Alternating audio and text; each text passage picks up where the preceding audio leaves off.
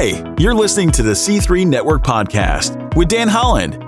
Our mission is to create a network of microchurches that are finding, teaching, and equipping people to be on mission. Our hope is that this encourages you. Be sure to leave us a review so you can help us share our message with more people who need to hear it. And now, Dan Holland. Welcome back. You know, if you're like my family, every Christmas reminds you that you have stories that you've told 100 times, and you keep coming back to that same story, and they never get old. One story in our family happened when Micah and Ashley were playing together with Playmobil. Micah was about 6, Ashley was about 4. They had Playmobil medieval set complete with a catapult. We also had a Playmobil nativity with baby Jesus that was out because it was Christmas time. Well, we had vaulted ceilings with plant shelves up high. Kids were playing in the other room, and they needed something to catapult. So instead of plastic Playmobil boulder, Micah used baby Jesus. Perfect size.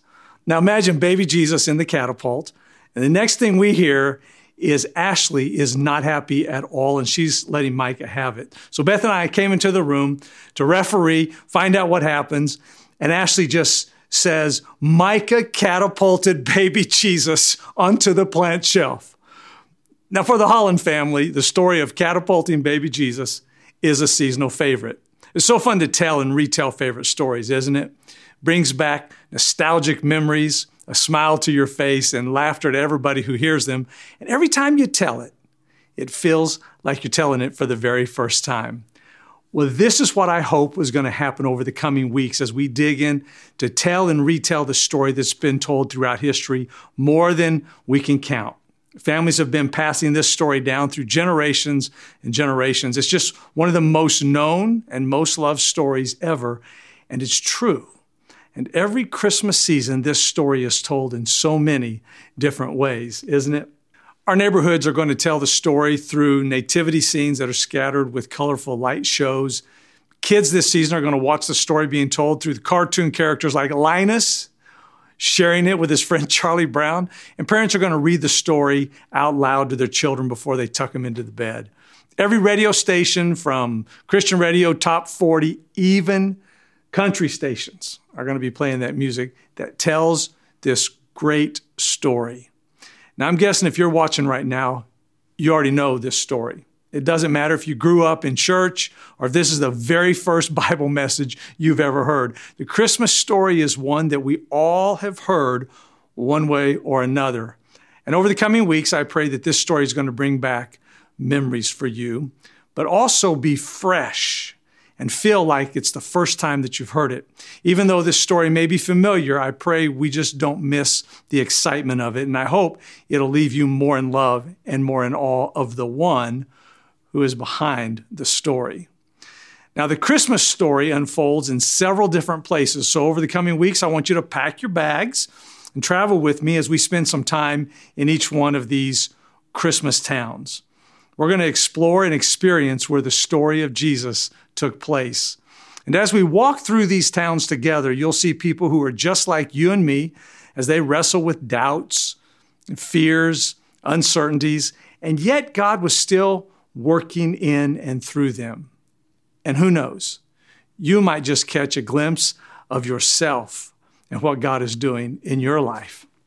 The place our story begins is Hebron, or at least Hebron is the place scholars believe the gospel writer was referring to whenever he shared these words. It's Luke chapter 1, verse 39.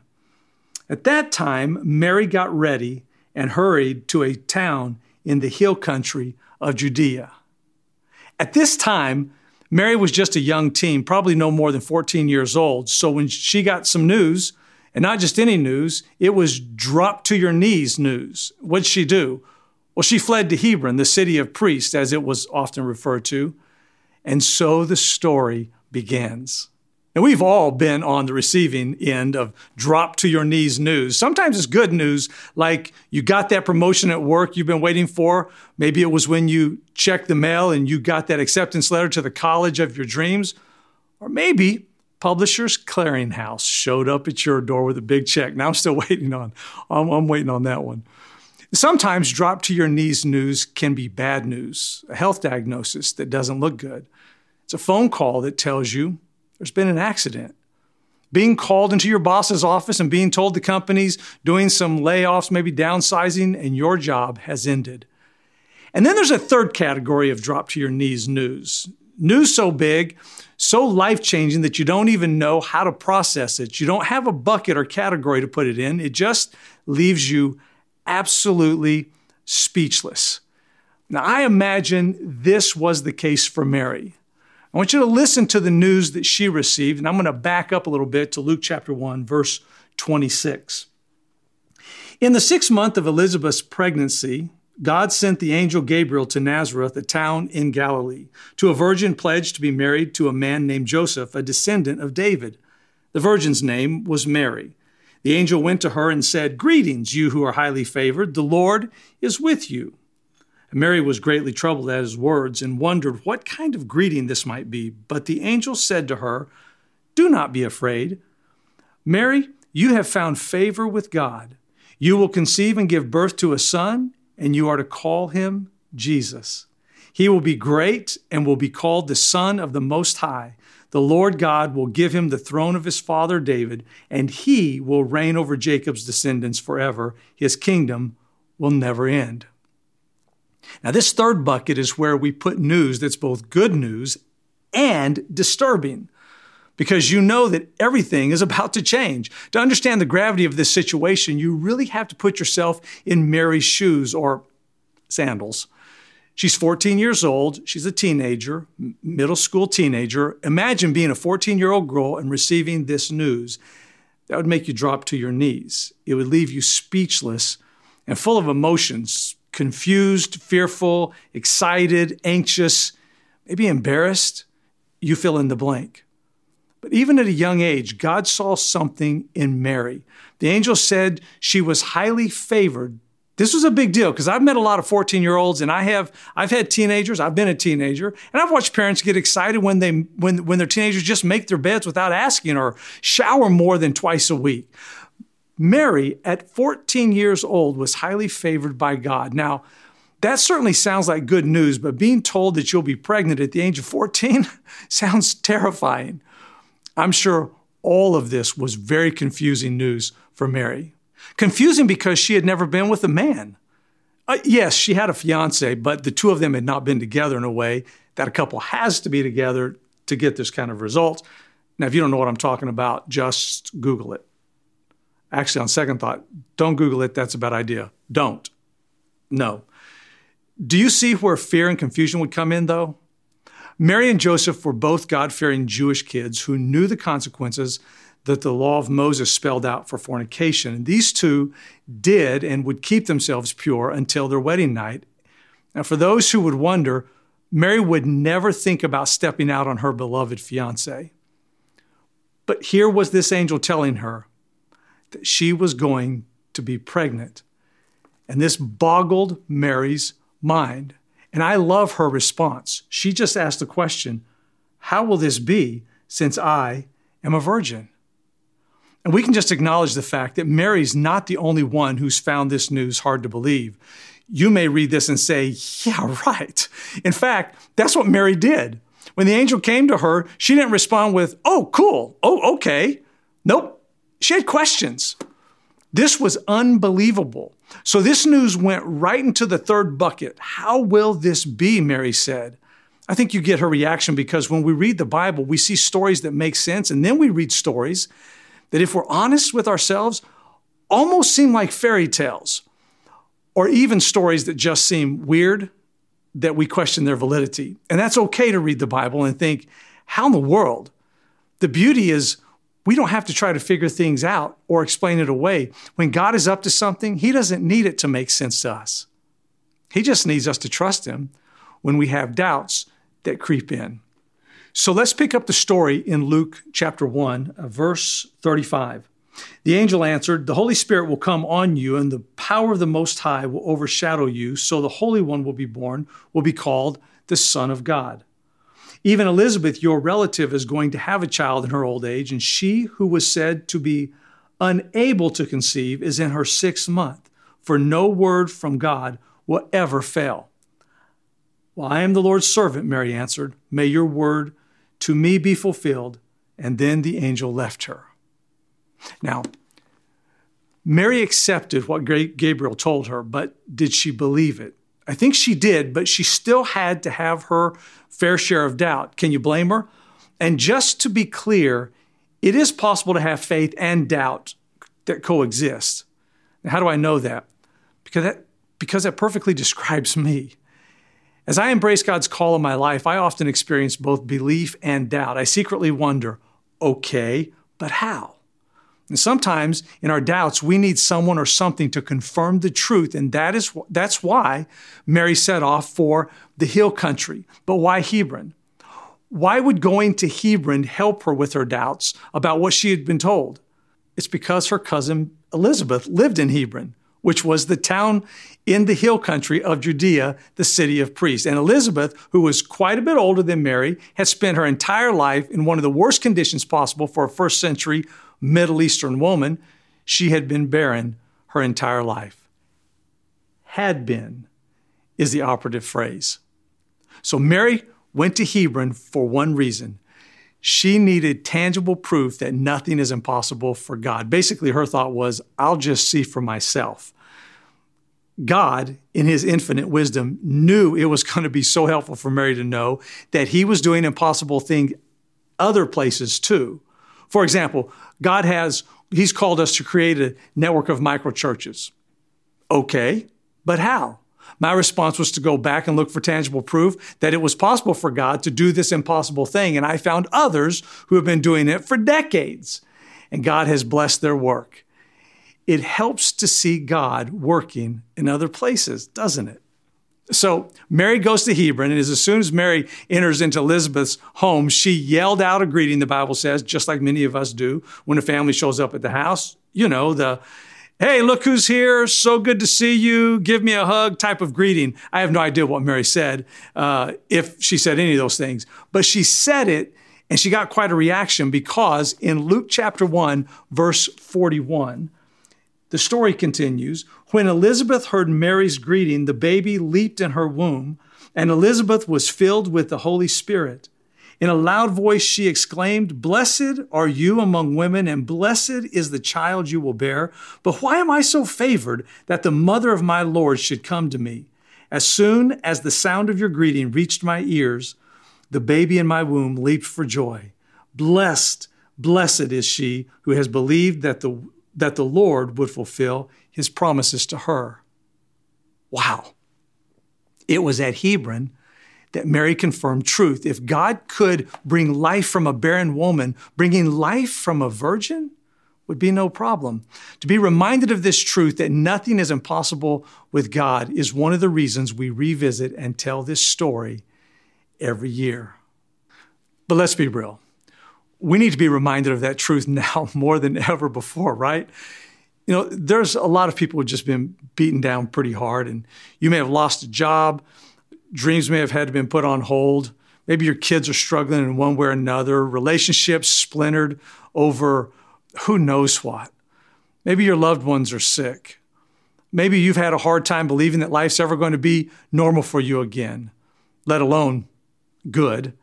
If you allow yourself to spend some time in Hebron this week with a way too old pregnant woman, Elizabeth, and an absolutely pure, soon-to-be pregnant teen girl, Mary, you will begin to see the truth once again. God can birth something new in your life in this coming year. Is that a guarantee that he will? Nope. Sometimes God leaves us to wander in the wilderness a little bit longer than we might desire, but when the time is right, he often does the very thing we had decided was impossible. You know, it's one of the reasons I so love being a pastor. I have been privileged to have a front row seat to see couples who have been told that they would never have a child to bring home into their family. People who had lost their great love find new love. People who lost a high-paying job only to discover a new career path that tapped into their passions. Kids who lost their way, who later come back home, come back to God. I'll never tire of seeing God do the impossible. And he does it all the time if we just pay attention. If I could encourage you to do one thing this week, it would be to share with your family some of the ways that God has done the impossible in your life, even if they have heard the stories 1,000 times before. And when Mary was able to confirm this truth in Hebron, it also confirmed another truth for her. What the angel Gabriel had told her in verse 28. Told her it was true. And what did he tell her? The angel went to her and said, "Greetings, you who are highly favored." Highly favored, what in the world does that mean? It means that you're blessed, that you receive a benefit. It also has this idea of unfair preferential treatment, which sounds great. But why exactly she had been favored by God was probably a bit of a mystery, but she knew that she had been. And because she knew it, the Bible says she broke into this song. Luke chapter 1, verse 46, she said, "My soul glorifies the Lord, and my spirit rejoices in God, my Savior, for he has been mindful of the humble state of his servant, and from now on all generations will call me blessed." Now, can you imagine what it would be like to be favored by God like that? It must have felt incredible. Knowing that truth helped Mary to move forward in faith as she obeyed and followed God in whatever he had planned for her. Now, maybe you're thinking how nice it would be to be highly favored by God, or maybe you've even been trying to figure out in your head right now the things you would have to do or stop doing to even be considered in the running of being highly favored by God. But I want you to understand something very important. The only other place in the entire New Testament that the word translated highly favored is used about somebody is in Ephesians chapter 1 and verse 6. And do you want to know who that is? It's you. It's me. It's the person who puts their faith in Jesus. Ephesians chapter 1, verse 6 says, "He predestined us for adoption to sonship through Jesus Christ in accordance with his pleasure and will, to the praise of his glorious grace, which he has freely given us in the one he loves. In him we have redemption through his blood, the forgiveness of sins, in accordance with the riches of God's grace that he lavished on us with all wisdom and understanding." You see, Mary was highly favored to bring Christ into the world, and now we are a part of the family of God because we are highly favored by God because of what Jesus has done for us. God so favors you that he now trusts you to bring Christ into the world, right there in your microchurch. Just like God brought life from a virgin womb, life from nothing, he wants to bring life from you. God was working out his truth in more than one place at one time. That's what Mary had figured out. He was working in Elizabeth, in Hebron, and in Mary, in Nazareth. He was working in both women, in both places for the good of mankind. And today, he's working in you. Whether you're a college student, a single mom, a businesswoman, or a grandparent, it just doesn't matter. He's working in each and every one of us right now, right where we are, to confirm the truth that Christ was born of a virgin into this world to reconcile all of humanity back to God. So just be obedient where you are. Be Christ in your family, in your work, and in your neighborhood. Now, as we spend some time in Hebron today, what's your next step? Maybe it's a promise of God that's hard for you to believe because of your current circumstances. Promises like Romans 8:28. It just says, God causes all things to work together for good to those who love him and are called according to his purposes. Or promises like Hebrews 13:5, where God says, I will never leave you and I will never forsake you. Now, I don't know what promise of God is hard for you to believe today. And if you're letting doubt even get in the way, but know this, you can have that truth confirmed. Just like Mary went to Hebron, you can go to his word, and you can seek him. You can go to a trusted friend. You can set up a time with a pastor. Just go to your past and be reminded of how God worked and showed up time and time again. Now, maybe you just need to believe in the truth that just like Mary, you are highly favored by God. You need to accept the fact that because of Jesus, because God became flesh on that Christmas morning 2,000 years ago, you and me are highly favored and loved by God when you accept him by faith. Listen, whatever your next step is, I pray that you and I can all be like Mary and just say this: I am the Lord's servant. May it be to me as you have said. Let's pray. Father in heaven, thank you for what you did when you brought Jesus into this world. Thank you, Father, for what you did whenever you allowed him to die on the cross and when you raised him from the dead. And thank you, Father, that you cherish your people. Thank you for how you have saved us. And thank you, Father, for how you continue to work not only in us, but through us. We give you thanks in the name of Jesus. Amen. Thanks for tuning in. If you like this podcast, we post a new episode each week, so be sure to subscribe and leave us a review so you can help share our message. We'll see you next time.